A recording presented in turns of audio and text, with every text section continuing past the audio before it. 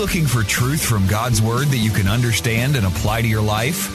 You'll find it today on Make It Clear with Dr. Stan Pons. Listen now as Stan makes it clear.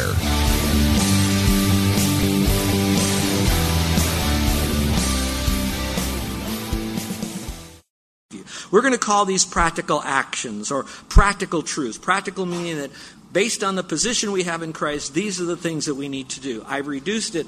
I hope I have not oversimplified it, but I tried to do it for your memory and my memory, is to give you 3 words. They all begin with the letter C, all right? And they're all found in the context here. The first would be the word consider. So let's look, if you will, in verse 11. And that's where we're going to pick it up. We're only going to go through verse 14 and we'll be out of here. All right, verse 11 says, "Even so consider yourselves to be dead to sin, but alive to God in Christ Jesus." So let's pick that verse apart a little bit. You see the phrase where it says, "even so." When you see that word, "even so," here's what's really going on in the context. All right? Paul just gave a boatload of truths that I've just covered with you in 3 points. He'd given it to him in about 10 verses and previous, even more than that. He said, even so, or you could say it this way, because of this truth, because of all of this being a reality, or as a result of all of the position that you have in Christ, you, the implication is you now need to do something with it. And so now the Greek changes into more of an action dynamic rather than a knowledge dynamic. All right? You need to have the knowledge because some people are acting on stuff that preachers will tell them to do or teachers will tell them to do that sound real good but are not based upon accurate truth. So he says, even so, all right, because of this, because this is truth, this is what you do. And he says, consider yourselves to be dead to sin. Now, the word consider is generally an accounting term, which you could say, now that you have this, consider it to be so, or believe it to be true, and now act upon it. So consider yourself to be dead to sin. Now, you're not dead, you're just dead to sin, meaning that it doesn't have to have power over you. Now, how many of you were with us a couple of weeks ago when I used this illustration?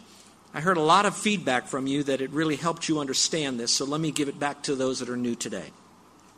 Remember how I mentioned to you that Abraham Lincoln gave the Emancipation Proclamation freeing the slaves. It became truth, it became law, but many slaves, it took a long time for slaves and masters to even fully grasp that new law, that freedom that they had. That's very simple. When people are living so different ways to either please God or please another God or please themselves and do all sorts of stuff, and then all of a sudden you hear it's by faith alone and Christ alone, and that when you trust Christ, you died with Him, you rose with Him, you have power over sin. All of a sudden, I get that now. That's all truth, and it became real for me. I had to have the knowledge of that, but now I have the choice of, watch this, whether or not I want to believe that to be true. Those slaves could have heard that from Lincoln, but still chose not to believe it. They could say, I hear what you're saying, I got that information, but I'm not going to act that way. How many slave masters might have still said, I hear all that, but I'm going to do my own thing? Again, you might have the understanding of it to believe, but now are you going to consider it to be true? Now we're going to get a little bit weird here. Now the slaves are saying, I heard that information, I do believe that that's true, and I do believe it's true for me. That's when we get to the next point, which is the problems when you're tested against it. I don't want to get there yet, but I want to prepare you for that. So I have to now count it to be true. So let me pause for a moment. In your mind right now, you have to believe, as you read through Romans 6, 1 through 10, that those truths are real for you. That you died with Christ, the very fact that you're in Christ and forever saved. You rose from the dead with Christ. That means you have a new life in Him now and all that goes with it. That you've died with Him, and so sin doesn't have to have the power over you. You heard that to be true. Now here's the thing. You have to count it to be true for you. You have to believe that that is true for you. And that those of you that still walk around feeling like, I just can't help it, the devil made me do this thing, I'll never get past this thing, I'll never change. Then what you're really saying is those truths aren't real, or you're not counting them to be real in your own life. And you'll always suffer defeat until we choose to activate, watch this, from our mind and our will. It's a choice that we make that this will happen. So again, it says, consider yourselves to be dead. But now we don't stop there. Notice in the verse it has a comma. It has the word but there. But alive to God in Christ Jesus. We already talked about that. But to be alive in God in Christ Jesus. Now, for a moment here, I got thinking, why is it that as a a pastor doing a lot of counseling with people, and you hear a lot of people yik-yak back and forth. Why do they have trouble?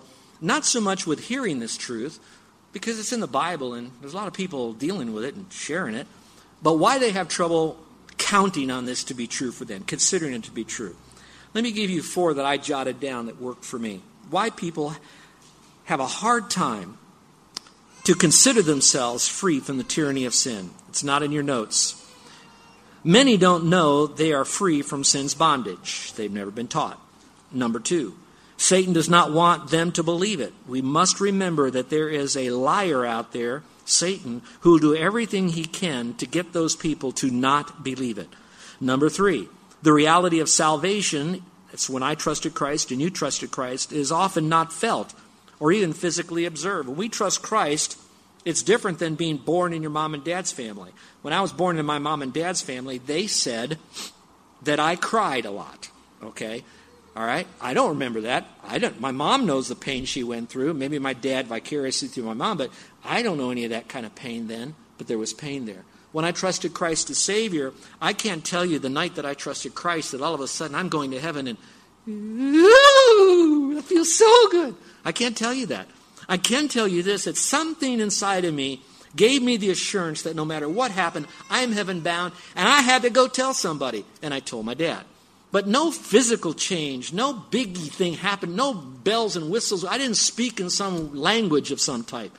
All I can tell you is that the fact remained, I believed, it happened to me, that was true, it was over. Like those slaves. When they heard that truth and they believed it to be truth, nothing really physically happened to them, but maybe inside there was a sense of joy, but that's it. The 4th and final one is this. They are still in a battle over sin, and so this seems to contradict the very truth that they have died to sin. So that's why they're having a difficult time considering it to be true. If I really did this, why do I still struggle with this? And so they're constantly reaching out to one counselor after another counselor. They're really worrying about all of this stuff. They almost fixate on it, and they can't get past it, rather than believe it and get on with life. And that's basically what it's saying here. Consider yourself dead to sin, but alive unto Christ. Let's go to number 2. The second word is the word, not contest, but the word contest. Contest. Have you known anybody, maybe in a family or a friend, who when a will was read, they didn't like the outcome of that will that was read to them, and they did what with the will? They contested the will. Do you know anybody like that? Would you raise your hand? Have you ever heard anybody doing that? Okay, some of you have. You've heard the term, I'm sure. You've contested it. What that means is, I got the information, but I'm pushing back against it. I understand what you're saying, but I don't necessarily agree with it, and I'm going to contest it. Now, here's what we're saying now. In this passage, it's not so much, I hear that I'm free from sin, and now I'm fighting back against it. No, that's not what it's saying here. What it's saying here in this passage is simply this, that I know that I'm free from sin, but sin is still very powerful. In order for sin not to be powerful over me, listen now, it's more than just in my mind counting it, oh, it's not supposed to be powerful, therefore it's not. It still will be. It's just saying in your mind now, I count it not to be in my life, affecting my life. I understand that it's there, but now what I'm going to do is I'm willingly going to push back against it. And this passage shows us how to do it. We're going to contest the fact that sin is there. Let's go back to the passage and you'll see what I mean. Since I already consider by the believing part myself to be dead, but alive in Christ, therefore, Paul says, do not let sin reign in your mortal body so that you will obey its lusts. And do not go on presenting the members of your body to sin as instruments of righteousness. So I put the word contest there.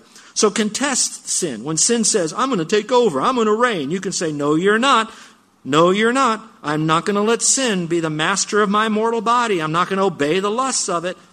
I'm also not going to continue presenting my body as instruments of sin and unrighteousness. So I'm contesting that statement that sin wants to have rule and reign over my life. I am saying I'm not going to let him do that. So when sin comes up against me, I'm going to say, no, you're not going to be my master. I don't have to answer to you. I don't have to submit myself to you. You do not have to control me or have that influence over me.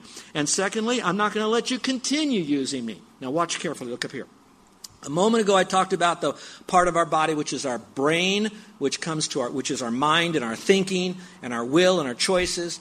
All of those things will be affecting our body. If I choose to steal, in order for me to steal, I have to either use my fingers on a keyboard to try to steal someone's identity and use it that way, or I have to, kids, reach up to my mom and dad's dresser and take some money off their dresser top. I'm having to use my body as instruments of doing unrighteousness because my mind, my brain, is now not resisting Satan, and in this case, sin. So that's why it's called the body of sin. It's my body is doing the sin, not my soul and spirit. That has been regenerated. That has been born again. That has been made new. That is the new me. That's the new self. That's the one that is perfect. This part of me is not perfect, and I'm dealing with this all the time. Look up here. That's why you have the fighting back and forth between the two often in our life. And here it says, push back against it. Don't let sin reign over you. Say no to sin. Say, you're not going to be my master. Christ is my master. His word is my master. I'm also not going to let my body keep doing those sinful things. And to keep my body from doing sinful things, I have to take my mind. Watch this, Romans 12, 1 and 2, renew my thinking back to Scripture again. So that's the consider part, and that's the contest part. And if you want a reference on that, a good one is Galatians 5:16. I walk in the Spirit, so I won't fulfill the lust of my flesh. And the third word in this passage would be the word cast. All right, cast. So the first one is consider, the second one is contest, and the third one is cast. Go, if you will, at the end of verse 13, it says, but, so you see the contrast of the casting. It says, but do this instead. What you're going to do now, instead of surrendering yourself to sin, you're going to contest sin, but you're also going to present yourselves to God. That's the positive. The contesting is the negative. But present yourself to God as those alive from the dead. That would be you and me, and your members as instruments of righteousness to God. All right, look up here again. Back to the piece of paper. I am dead. I place my faith in Christ. Because Christ died and rose again, He's alive forevermore. I am now alive forevermore. That's why this verse says here very clearly about how that we are now dead, but now we are alive from the dead because we died with Christ. We live with Him. For some of you that feel like this is very shallow to you, let me give you one other thought. In biblical interpretation, you have what is known as the first mention principle. When God mentions something for the first time, He kind of sets that in motion in the direction He wants it to go throughout of Scripture. Another principle is called the identification principle. The identification principle is in this context here and many that are like it. I am identifying with Christ. I died with Christ. I was buried with Christ. I rose again with Christ, even though it happened 2,000 years ago. But because my faith is in Christ, I am now in Christ. He's the new Adam. That's the identification principle. Enough for you on that. So that's the casting part. Now, some of you have been taught, in maybe your translation, has the word yield yourself to the Lord and don't yield your members as members of unrighteousness. And it uses the word yield. Yield is not a bad word, but I don't believe it's the best word. Because sometimes when we have the word yield, when I yield, it's kind of like saying, well, here I am, Lord. If you want to use me, go ahead. I'm yielded. I'm ready. I'm willing. Actually, it's more of a word that says keep on yielding. In this case, keep on presenting. It's more of, if I can use this word, and why certain verses might use this, it's as if I am now a gift, and I'm saying, Lord, look what you've done. You've made me a new person in you now. I've trusted you as Savior. I have a new life, soul and spirit anew. My body still has struggles, but now I'm new. More than just saying I'm available, I am now saying I'm casting myself on you. I am presenting myself to you. You now have me. I am giving myself to you. So it's an active phrase rather than I'm waiting around for you. I'm looking for opportunities now to live my life for you. One commentator said that it's almost like saying I'm putting myself in the position of doing the things that God would want me to do in a God environment for Him. Everything I do is a choice of what I do for Him. So I'm casting myself. I like the word cast because I can go fishing, but I'll catch no fish until I take that. I'm yielded. I'm ready to go. I got everything right here. I want a fish. Here it is. I'm yielded. But it's not enough until I'm ready now to cast it and make a choice of where I'm going to place it. So I'm now presenting myself. And it's in a tense that we keep on doing this. Are you still with me so far? I'm looking at the clock. I'm almost done. Trust me, I really am. I'm going to land the plane. There's a one-time presentation of the Lord as a believer in Christ. I trust Him as my Savior. That's a done deal. I don't have to keep trusting Him. That's over with. But as soon as I trusted Christ as my Savior, not to stay saved, but because I am, there ought to be that one time that I am now presenting myself. I'm saying, Lord, here I am. I'm giving myself to you with the choice of living according to your word, in your power, for your glory, and I'm making the choices that's now going to change my behavior. I'm doing that as a choice. But watch this. But because we live our life with the flesh that will be making choices that are not always right, I need to continually be making that presentation to the Lord. I need to continually cast myself on the Lord. It's like in the old days, you take the calf and you put it on the altar and you'd kill this thing because that was your offering. It's over with. But the difference is we now become the calf. We don't physically die, so we keep crawling off the altar. So we need to keep putting ourselves back on the altar again and again and again. Watch this. Not to get saved, not to stay saved, but because we are saved. Last verse, and this is what we'll end, because this is so important. Last, he kind of brings it up, and next week we're going to get into some new material, but still connected. Go back to the verse, Romans chapter 6, and particularly look, if you will, now at verse 14. Oh, this is great. Then it says, for sin shall not be master over you. Let's pause a moment. If it says it shall not be master over you, it implies that it can be master over you. But it should not be master over you. So you have the choice of whether or not you're going to let sin master over you. How do I know that? Draw a line to verse 12. Do not let sin reign in your mortal body, implying that it could. So here it says, for sin shall not be master over you. For you are not under the law, but under grace. And underline that phrase, we are under grace. I love that because it tells me that even when I do blow it in my Christian life, I'm not under the law because the law condemns and kills, Scripture says. But God says when you're under grace, you are saved by grace. It means I didn't do anything to get saved. I am kept saved by grace, which means that even after I'm saved, if I mess up, I'm still underneath that grace. And grace doesn't kill. It brings liberty and life. So I'm saved by grace. I am kept saved by His grace. And then I'm also disciplined by His grace, which means God will do things in my life so that I will continue to forsake the sin, that I will continue to chase after righteous living and righteousness in my heart.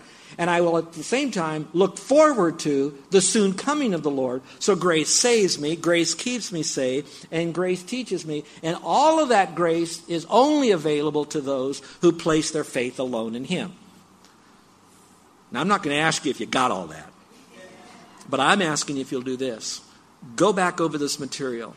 Get this message. It'll be uploaded on our website tonight and tomorrow. Listen to it again. Read through this passage. Get yourself a good study Bible. Read the cross-references on this. And then be back with us next week because there's so much to learn. Let's pray, shall we? With every head bowed and every eye closed.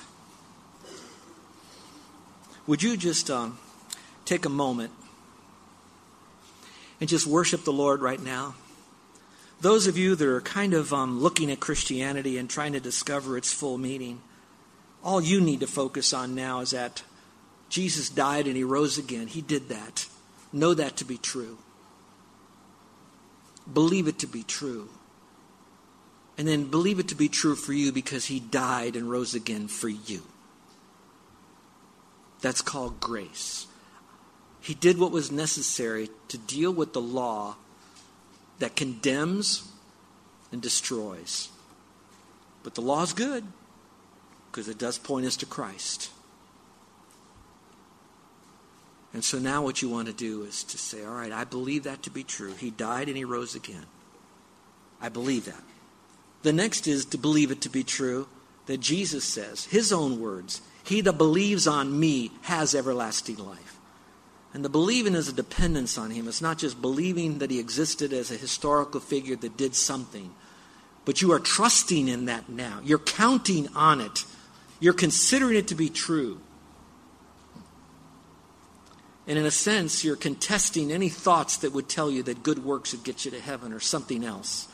You're saying, no, no, no. It's only Christ. And now I'm going to ask you to cast your eternity on Christ right now. You're placing your faith in Him. Not in any way attached to a good work, religious or social or any other way. Please do that.